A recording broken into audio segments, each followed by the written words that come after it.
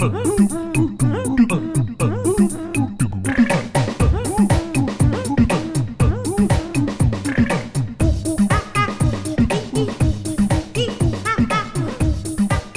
boop, Graham. We've been away for a while, and that's the best you can do. That was disappointing. Our big return. Interesting. So, Graham. Yeah. What?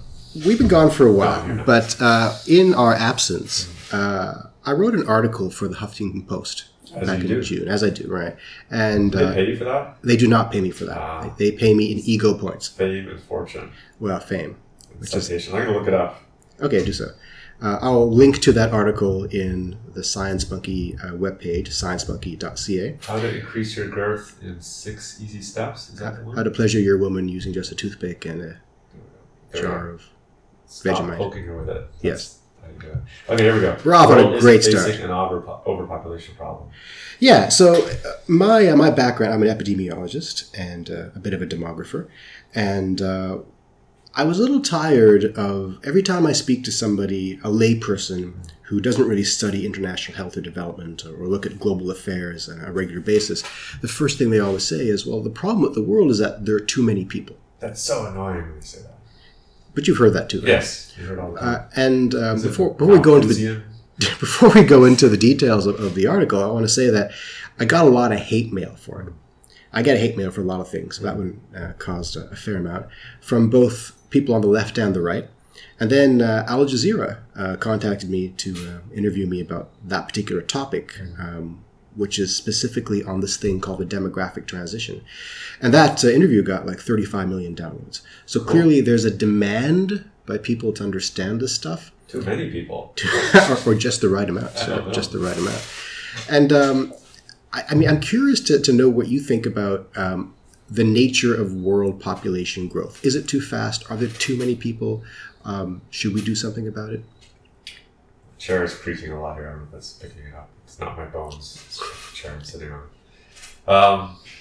I think if I think about it just quickly, I would say that there's an aggregate necessarily world population problem, but we probably have too many people in certain parts of the world and not enough in others. And it's maybe more of a distribution problem. What's too many? How do we define too many? What the local area can sort of support. This thing we call carrying capacity. Yeah. But that's a pretty vague term, right? Mm-hmm. I mean, look at a place Well, I know we have too many people because of fertilizer, right? Which is artificially boosts crop yields. And so if we had a planet that we didn't have any artificial fertilizer, we probably wouldn't have as many people because our crop yields wouldn't be as great. Or we'd have just the same amount of people eating different kinds of less caloric food. Right. Or eating bugs. If we were all vegan, we probably wouldn't need as much agricultural products. So it depends how you look at the problem. I mean, if you look at the world distribution of people, almost everybody lives in South Asia and in East Asia. Mm-hmm. In fact, the most densely populated places are Indonesia and southeastern China. Right? And Indonesia, they don't produce all their food. They import their food, much of it. So the problem may not be the ability of that land to produce enough food. It's the ability of the people to acquire it, perhaps, one could argue. Okay. So it's not a distribution of people problem, it's a distribution of food problem. Could be. So there's an old economics definition of food security, which says that food security consists of 3 things: access, availability, and use. So the availability of food is one thing. Is there enough of it? But even if there's enough of it, can you access it? Do you have money to do so? Do you have the wherewithal to walk into a supermarket and get it? Healthcare being available or accessible. Right. So if you think about where we are right now in the Science Monkey studios in downtown Toronto, there's a supermarket down the street. So there's lots of food available. But the homeless guy in front, can he access it? No, he can't. So is he food secure? Also, I've heard that Toronto has about enough food to last 2 days. Every city does. Yeah. Every city has about enough resources to last 48 hours. 48 hours. That's kind of scary. Yeah, kind of. Which is why I keep you near, so I can always eat you if need be. Because you're delicious, my chunky white friend. We have to edit that out. That just sounds wrong. Okay, so back on the topic. So here's what I was arguing in the article. It's not so much an argument as it is a proposal of a possibility. Okay, before we get into the article. Oh, sure. Please do. why would you say there are too many people? So what's the deleterious effect of too many people? Is it pollution? There's a number of things. Number one, perhaps insufficient food, leading to starvation. Number two, environmental degradation. Right. Number three, pollution, which is kind of like environmental degradation. Number three, the faster spread of disease, perhaps, through more dense populations. And number five, is that 4 or 5? Was that 4? I think we're on 8. Right, 8. Number 12, probably something to do with border insecurity. Because mass migrations compel nations to get violence. Violence, right. So, and maybe psychological distress as well. Maybe all the kinds of dysfunctions we see in large populations have to do with population pressures. So if we could get people to have enough food to eat, that squirrel is leaping up and down and going in circles. It's kind of neat. Anyway, if I'm easily distracted. By the way, gentle listener, Graham is a dog. He's distracted by squirrels. I was drinking out of the bird bath. That's anyway, okay. Back to the matter at hand. If we had enough food and we had clean energy and we had distribution of wealth and resources so that violence wasn't occurring, then that would actually make the population problem go away. So it's actually not really a numbers game we're talking about. I would. The number could be too much or too little depending on what's happening with those. When we talk about population expansion, growth, overpopulation, we're talking really about Malthus. Remember Malthus, that dude from the 17th century? That's my Malthusian. Exactly, right. So Malthus believes that population growth is geometric, exponential, and food production is arithmetic, linear. As a result, there's always going to be a point at which population growth exceeds food production. We call that the Malthusian trap. But it hasn't happened at a global level. So the pushback tends to be that, population growth is not exponential, it's something else. Or there are other factors that prevent us from running out of food, like new technologies or new economies, like when Marx suggested that labor is capital. So suddenly having a lot of people produces wealth. And this is where I want to go with this. Because the wealthiest parts of the world are declining in numbers. Right. And so to maintain their wealth, they need to augment their populations. So in order to do that, they either need to squeeze out more kids or they need to increase their immigration policies. Right. So I believe a lot of the crises that we're seeing in some parts of the world, like Europe, with large amounts of immigrants coming in and supposedly creating cultural conflict, are the result of demographic pressures that require these European populations to augment their population sizes. It's unavoidable. Yeah, I mean, the other case for that would be Japan. Although I don't see them relaxing their immigration policy anytime soon. But right. So Japan is interesting. They are just aging out. Mm-hmm. It's going to be an island of old people with no one to take care of them at a certain point. Right. So where I want to go with this is to talk about the demographic transition. Are you familiar with the demographic transition? This every society goes through stages? Yeah. But if you could summarize it. Sure. There are essentially 4 stages and possibly 5. And the transition takes place between stage 2 and stage 3. So in stage 1, if we picture what the pre-industrial societies look like, there was agricultural, not a lot of healthcare or organized services in general. And so people lived in farms for the most part. If you had kids, they tended to die a lot. Right. So you had a lot of kids because you didn't expect them to live very long. Most people die between the ages of 1 and 10. Right. And so the economic cost of having a child was quite low. You actually, they were advantageous. Mm-hmm. They work the farm, and all you had to do was feed them. Mm-hmm. Pestilence was everywhere. You didn't expect to live very long. So death rates were high, birth rates were high. Yeah. Population size was low. That's stage 1. Right. A magical thing happens around stage 2. In Europe, stage 2 was kicked off by the Industrial Revolution, the Agricultural Revolution, and the Hygiene Revolution. So the ability to... Hygiene? Wow. Graham just waved to me and said, hi, comma, Gene. I think they got that. Really? The intonation of my voice. I'm a trained actor. Come on. So with advances like crop rotation and selective breeding for crops, we're producing more food, but also we discovered hygiene. So the need to wash your hands after going to the bathroom, the need to actually have your toilets. Indoor plumbing. Indoor plumbing, At this exactly. point already in stage 2? Vaccination. Yeah. Right? Oh, really? So stage 2 is a very long stage then. Yeah. It's a long way from being just subsistent farming to having vaccination. It's been 100 years of transition historically. So during stage 2, what happens is we die less. So the kids that would have died within the first 5 years of life are now living. Therefore, fewer of us die. Fewer of us die, but fewer of us die in extreme youth. Right. That's the key here. But we're still having the same amount of kids. As a result, population size increases dramatically. Stage 3 is the transition. Now in stage 3, something magical happens socially that compels scientific explanation. Yeah. It's something magical. Well, a social explanation. Oh, therefore it's magic. Right. So, because my students are health sciences students, and I tell them, can you guess what happened in stage 3? And of course, they can't because they're thinking in terms of physical interventions. Right. These are social developments, and you, being the social guy, can probably predict what those evolutions are. Oh, do tell. Well, education, number one, changing roles for women. Right. The secularity or secularism. Changing nature of work too. Changing nature of work, urbanization. So in stage 3, we don't need as many children because we're not living on the farm as much. Yeah. And the price of a child goes up. Yeah. So you got to send your kid to school. As you know, being the father of 2 kids is expensive. And sure is. And women are postponing having kids, right? Because they're having more education time. Having fewer kids because their reproductive years. Exactly. So now birth rate comes down to drop to meet the falling death rates. So population size starts to plateau. Right. Population growth starts to plateau, rather.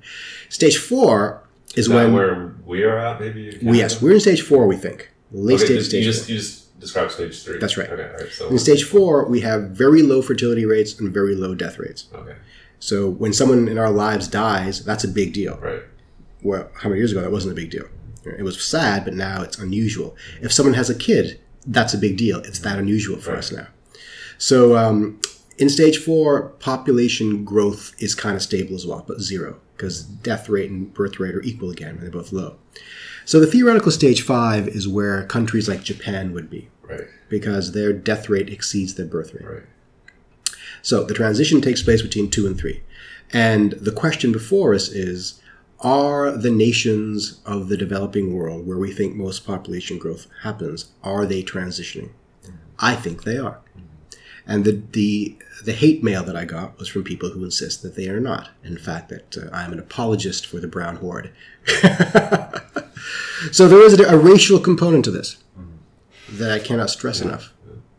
That's sort of the idea of, we need a greater population. We need to encourage birth rates, but only among certain types of people. Yeah. And the certain types of people that are actually having lots of babies, but that's not necessarily desirable. There's a documentary on YouTube. I don't want to give it any publicity, so I won't give its name. But it's about this phenomenon, and it's an argument that the Western world, by which they mean white people, need to have more children, or else they'll be out-reproduced by the non-Western population. So I never understand why that's so worrisome to people. That's what I don't get. They want more of themselves and less of not them. But if you sit down and ask why, they don't have a good reason for that. I think they feel is the reason is self-evident, that of course we believe that our values and our descriptors of ourselves are innately valuable, therefore they should be preserved. Then why are you dying out? I mean, if they're so great. That's a good question. Yeah. It's kind of like, I'm a brown guy, as you know, as our listeners may know. And you sound brown. Well, thank you. Well, thank you very much. We have sounded that's not racist. I'm brown. I can do that. So people always ask me, do I intend to marry another brown woman and have brown kids? And I said, well, that's not a factor I think about. Ask you that? People do ask me that, or they have asked me that. And my response is usually, because I need to, because the race is dying out. There's only 1 billion of us. There's no shortage of brown people. The race will be fine. The culture will be fine. But as you know, I don't know, you're having your genome sequenced, right? So there's probably a little tiny portion of that genome that makes you different in terms of race from anyone else on this planet. Right. So I don't understand why people are hanging on to that little tiny piece as if it identifies or defines everything about them. Well, let's play devil's advocate for a second and suggest that maybe they're not talking about race, they're talking about culture and values. And maybe they're afraid that Western culture / values that they think are worth preserving are dying out. I know plenty of people who aren't white that are way more Western than I am. That is obviously the response. Yeah. And when an immigrant arrives, they assimilate rather quickly. It's not necessarily such a good thing to be so Western. But it's the nature of the world. The world changes. I know. I'm taking a little bit of devil's advocate. Good. I just think to sit these people down and say, yes, but why is it so imperative that people that look like you outnumber people who don't look like you? They don't really have a good answer. So that's the hate mail I got from the right wing. Yeah. I got hate mail from the left wing as well. Can you imagine why? Well, because they think that overpopulation is a real problem for the environment. For the environment, precisely. But here's my pushback to that. Which I would actually agree with flexibly. That's true. Now, thinking about it. Here's my pushback. Yeah. Where do you think all the population growth is happening in the world? I see. In places that are not destroying the environment. Ooh, aren't you a clever boy? It's happening almost exclusively in Asia and sub-Saharan Africa. Right. In fact, the fastest growing part of the world are sub-Saharan Africa. Yeah. And those people, their per capita consumption of global resources is minuscule compared to you and mine. Right. I guess the argument would be once they advance to a state, but then technology is going to be much cleaner by then, I would hope. Already they're leapfrogging over dirty technology that we've used in the past. Can I ask a quick question? Sure. If you wanted a quick measure, indicator of where society is in these stages, would it be the median age of the population? That's one thing we look at. We look at the population pyramid, we call it, demographic pyramid. So the pyramid shows us for each age group how many men and women are in each of those groups. So if you imagine the older years on top and the younger years on the bottom, a developing world nation, like a stage 2 nation, would have a very broad, flattened out pyramid, right? Because most people are very young and very few are old. But for a country like Japan, it's almost a cylinder, right? Because very few are young and most are old. So that's a quick way of looking at it. Another way of looking at it is just look at birth rates and death rates, and see how high they are and how different they are from each other, and look at total fertility rates, so the number of children produced by a woman lifetime. So the replacement rate for most nations is about 2.3 to 2.5 children per woman. Mm-hmm. And the reason for that is we need one child to replace the man and one child to replace the woman in a heterosexual coupling. And because some children die, you need something, a fraction above that. Yeah. So Canada, the replacement rate is about 2.1, 2.2. Those 0.3 of a child, they're easier to take care of. They are. And, they have one fewer orifice to have to feed. You usually stick them in the corner somewhere. They don't take up much space. Yeah, and good bookshelves. I know where we're going with this. I know where we're going with this. Okay, so 1/3 off. The projections of the demographic transition, some of the ones that I mentioned in the Huffington Post article, are that we think by about 2070, the population of the Earth will plateau at about 12 billion. Depending on which model you use. Right? Some say 12 billion, some say 15 billion.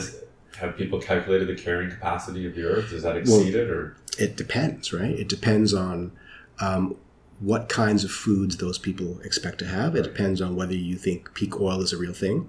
It depends on whether the economies of those nations will be manufacturing economies, agrarian economies, or information economies. So there's a lot of depends going on here. But it might be in your future. Damn you.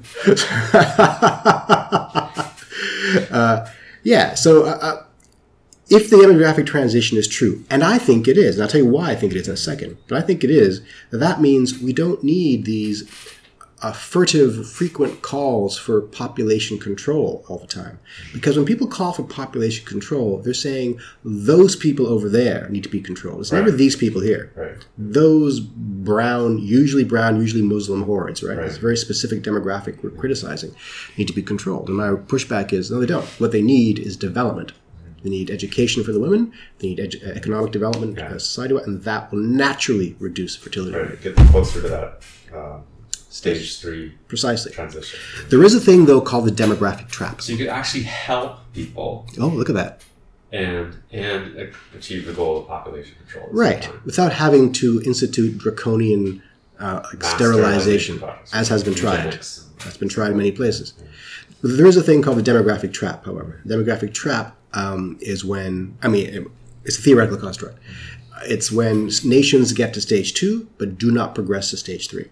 So they're just exploding in population, but no sign of slowing down. And some people say Yemen is in demographic trap. And they think there are some social forces that compel that trappedness. Can you imagine what those social forces might be? Patriarchy.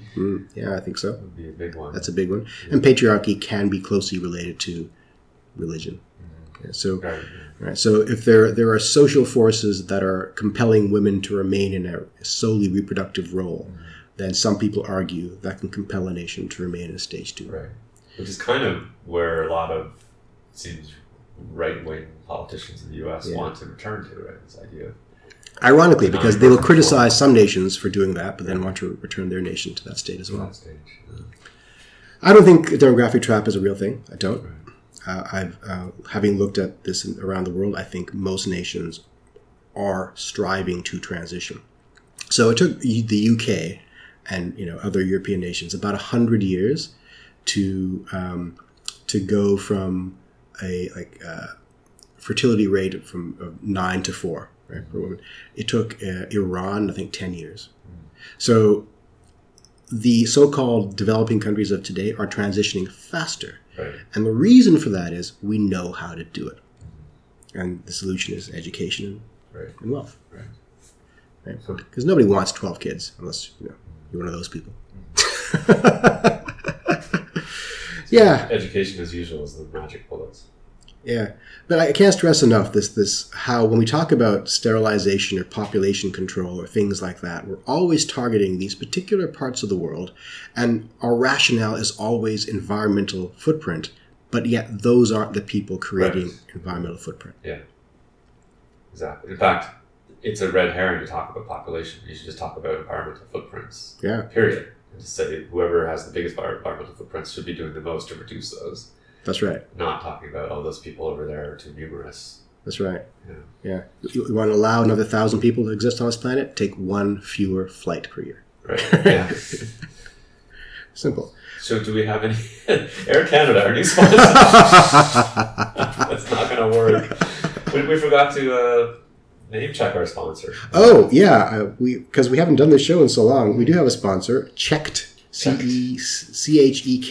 Check it out, Ray. Wow. Yeah, and to access Checked, go to sciencemonkey.ca/checked. And to access our books, because we write books. We're smart mother lovers. Czech Republic. I'm just going to riff off the check here. Go to... I'll write you a check.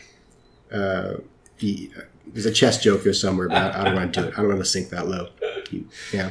Oh, go on, mate. To buy our books, go to amazon.ca. Go to sciencemonkey.ca/Amazon. But that may change soon because Amazon is doing away with their A stores, and I may have to change the website a little bit. I think it's time for some Facts and Furious, my friend. Furious. And then later we can open up the Benevolent Emporium of Celestial. Oh, do you have something for that? I do. Oh, let's do that now. Okay. Let's insert the music here. Here comes the music. Music. Yeah, cool. Yeah, I think it's done. Benevolent Emporium of Celestial Knowledge. I've exclusively done it from China, and I thought we should expand it because there's lots of celestial knowledge of a benevolent nature that came from other parts of the pre-modern world. So I wanted to look at Persia as one of those sources. And in particular, a medical scientist by the name Ibn Sina, or Avicenna. He lived from 973 to 1037. And he was one of those polymaths, as usually are, right? So I'll read the little short intro before I read the part of his work. This comes from Fordham University's article on him. He was a sort of universal genius, known first as a physician. To his works on medicine, he afterward added religious tracts, poems, works on philosophy, on logic, physics, on mathematics, and astronomy. He was also a statesman and a soldier, and he's said to have died of debauchery. Good man. As every good scientist should. So anyway, this was his writing on medicine, the introduction to his work on medicine, which I thought was interesting. It begins, medicine considers the human body as to the means by which it is cured and by which it is driven away from health. So preventative medicine, right off the bat. Right? The knowledge of anything, since all things have causes, is not acquired or complete unless it is known by its causes. Therefore, in medicine, we ought to know the causes of sickness and health. Don't just treat the symptoms. Because health and sickness and their causes are sometimes manifest and sometimes hidden and not to be comprehended except by the study of symptoms, we must also study the symptoms of health and disease, but as a route to the causes. Now, it is established in the sciences that no knowledge is acquired save through the study of its causes and beginnings. If it has had causes and beginnings... Oops.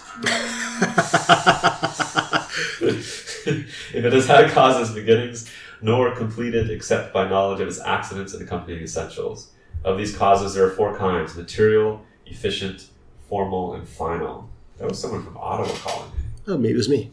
Was I calling you? You don't call me right now, were you? Want to check? Psychically. No? Okay.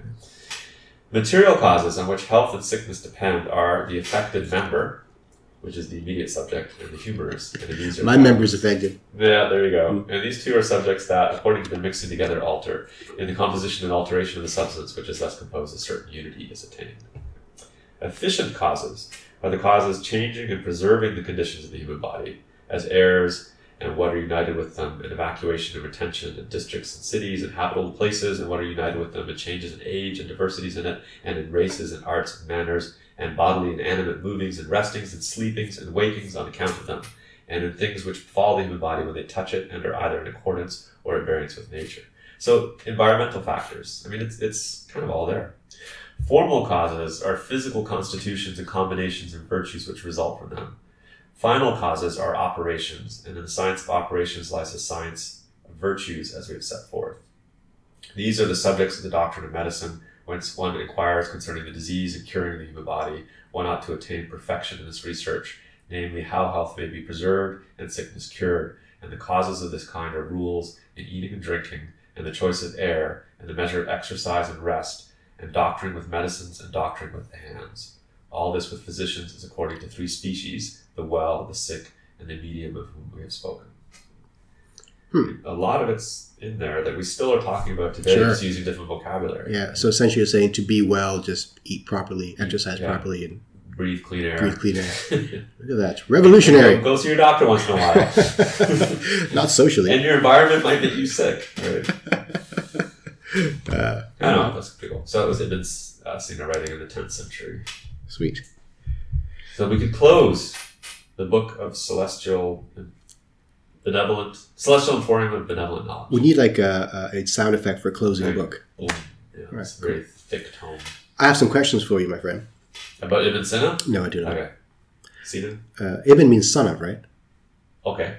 Isn't it? Sure. In Arabic? Son of Sina? Probably. Sina son? Yeah. Sina son. All right, cool. Also, there are Arabic honorifics that mean parent of so-and-so, but I don't think it means that.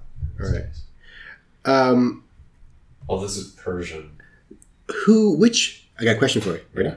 This is the Facts and the Furious. So hit the theme music here. Okay. Which gender of shark has the thicker skin and why? Female or male? Which gender of shark has a thicker skin and why? I will say female. Why?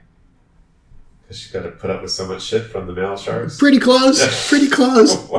Interestingly, male humans have thicker skins than female humans, but female sharks have thicker skins because during mating, the males have this tendency to bite the females. Yes.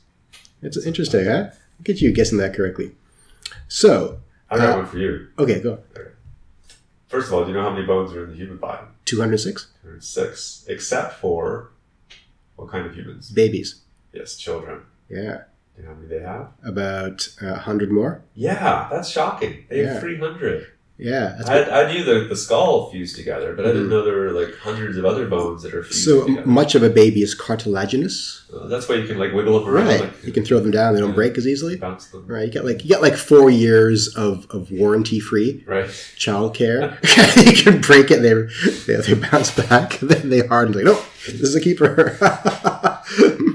So, how long ago did the dinosaurs die? It's like 63 million. Is that right? Oh, I wanted to say more than that, but you could be right. I think it's yeah. Only there's a way we could find out. If only we had like some kind of thing we could type in. I think it's 63 million. While you're BSing, I'll look that up. But I asked because around that same time... There are all sorts of different types of dinosaurs, right?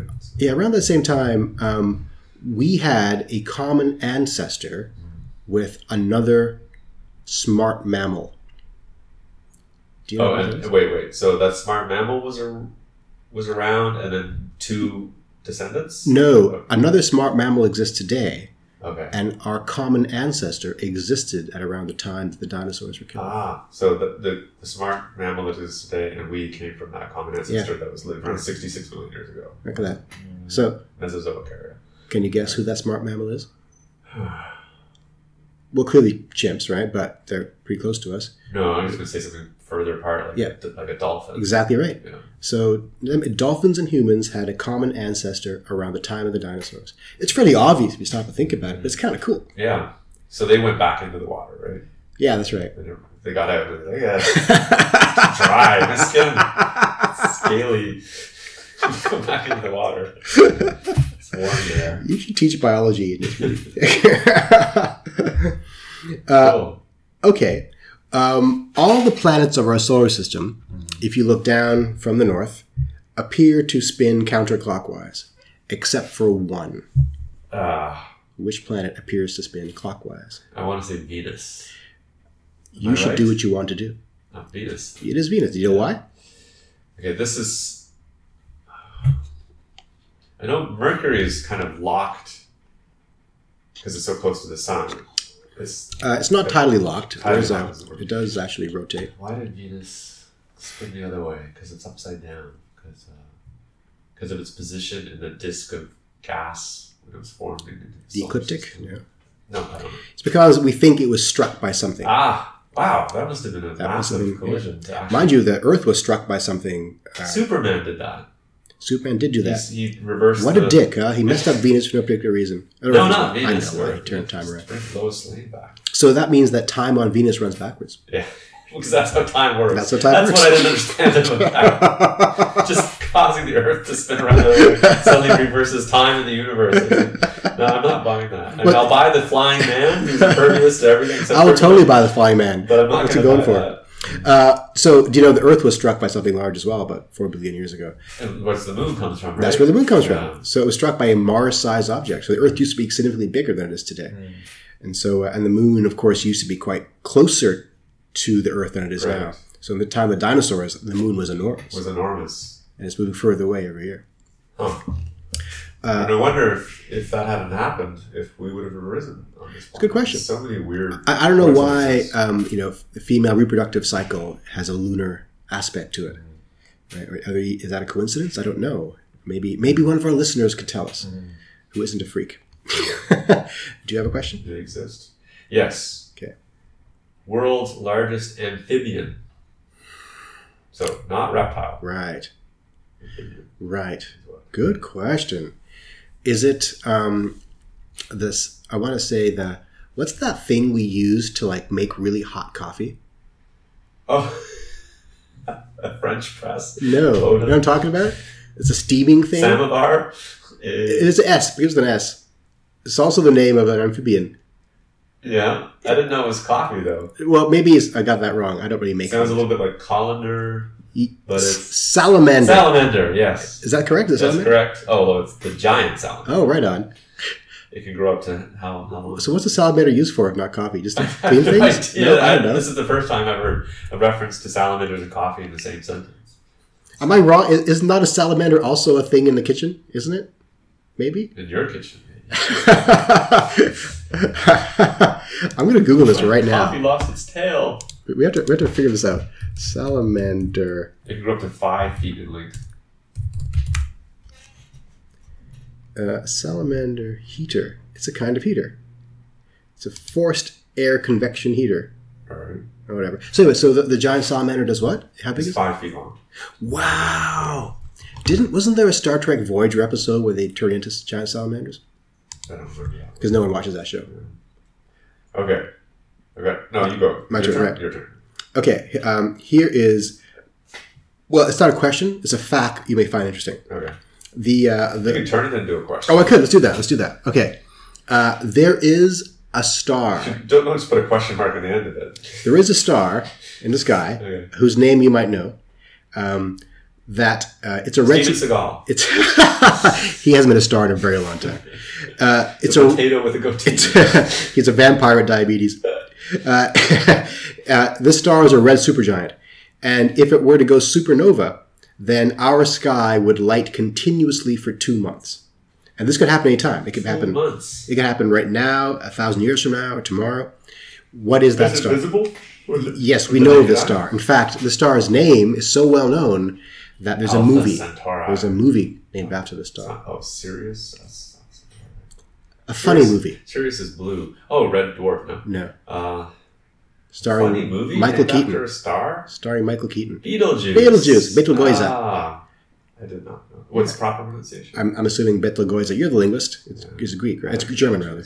Yeah? Just say it 3 times and see what happens. Yeah, so it could go supernova anytime. If it did, we'd have total daylight for 2 months. Suntan all day and all night. What would that do for vegetation and for that's true. wildlife? Yeah, the wildlife would go kooky. Yeah, I mean, the plants would go nuts, Yeah. but the wildlife would go kooky. Yeah, that would be awful. Let's hope that doesn't happen. But the vampires would die out. There you go.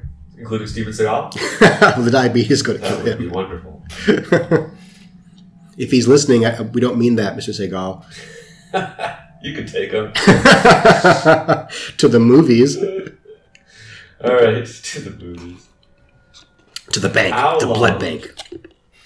Sorry. does it take food to entirely digest? Entirely digest. Entirely digest. So they don't define what entirely means. So I'm assuming from when it enters to when it leaves. Okay. Perhaps. Okay, I'll go with that. I'll go with that. I'm asking you. No, I'm thinking. You're thinking. Oh, you're cogitating. I'm cogitating. You're pondering. Um, You're ruminating. Ah, that's a good one. Wow. Get it? I'm digesting. That's a bit too on Well, the I nose. want to say, like, the time of peristalsis is only a few hours. Okay. However, Wait, peristalsis? Yeah. Really? Oh, okay, it starts in the throat. No? When does peristalsis end? peristalsis is the process All the of way movement. through the intestines. Yeah, the right? movement. Okay. And but peristalsis is also wasn't he in Beverly Hills 90210? That's right. I He have was to, a have to take out that joke. That's a bad joke. He was a crooner. Hey, pal. Peristalsis and his big band. So hard to if it's the swallow. time of peristalsis, then usually 24 hours. However, it depends on what we're eating, doesn't it? This is true. So I'm going to just be a good player for this game, say 24 hours. Uh-uh. What is it? Well, I don't know how reliable this is, but it says 12 hours. Okay. Which makes seems more sense. reasonable. 24 hours seems a lot. Seems like a lot. Yeah, that's Yeah. true. I mean, if you eat something and it starts to disagree with you, it doesn't take. yeah, it's coming out both holes at that point. Nice. Okay, let me see here. Oh, so which drupaceous fruit? Drupaceous. Now you're challenging my vocabulary. Were Hawaiian women once forbidden by law to eat? Okay, I've got to figure out what drupaceous means. Does it mean it looks droopy? Dude, your earlobes are so drupaceous. Yeah, I think so. I have to know what drupaceous means in order to... Let's see. answer that. Resembling a drupe. And a drupe There you is go. a stone fruit, an indehiscent fruit, So I'm going to guess stone fruit? which the outer fleshy part surrounds a single shell or pit. I actually asked Google to define drupaceous and said, did you mean rapacious? Wow. Did you mean propitious? Did you? No. All right. So what's the answer? The answer is a coconut. Even I've lost it. I know. The answer is a coconut. Coconuts. So Okay, apparently why- there's something in Hawaiian lore called kapu, and kapu is a code of conduct, and it dictates what people are allowed to do. Apparently, women were not allowed to eat certain things, including coconuts. Coconuts. So I Any don't know reason why. for that? They resembled testicles. There's something called a kappa in Japanese folklore. Oh, what was that? It's this little creature that lives In coconuts. in the water, actually. And if you get too close to the water, it will pull you in Ooh. and then pull out your anus ball, where your soul is kept. Your anus ball. Your anus ball. The Japanese believed that everyone had this hidden ball in their anus that was the seed of their soul, and the kappa was after that, so it would pull out your anus ball. Now, the kappa, they would be known to go on land as well. But in order to survive on land, they were water creatures. They had these little indentations in the top of their heads that they would fill with water. I'm not making this up. I know. I'm making this up. They would fill it with water. And as long as the water was there, they could survive. But if the water fell out, then they would be paralyzed. And so if you saw a kappa coming to you, the trick was you would bow to it, and they're unfailingly polite, so they would bow back to you. Wow. And the water would flow out, and they'd be paralyzed. They'd run So away. they're polite pluckers of Save your anus anus balls. ball. Yeah, exactly. So is that why butt plugs are so popular in Japan? To protect their anus balls? But plugs. I think that's enough. I think we've gone It this looks a little bit bit. like a turtle and a monkey. It's actually an interesting creature. Kappa. In your spare time, you can look it up. Like, are the hands specially designed, modified for grasping anus balls? Anus balls, I don't know. But they actually have woodcut prints of the extraction taking place if you want to find out. It's Wow. endlessly fascinating. I think we've just got the image for this episode on the website. There you go. Okay, cool. Are you going to ask me one? Or am I ask you one? I think we're done. We're done on that note. You're worried about your anus ball. How could you top anus balls? Because now I'm thinking about the title for this episode. It's going to be Protect Your Anus Ball. That's going to do wonders for our meetings. Such as right. they are. So until next time, dear listener, this has been Monkey Ray And with... Monkey Graham. We didn't introduce ourselves, but No, we didn't. now I know who we are. Graham Sanders. Till next time. Till next time.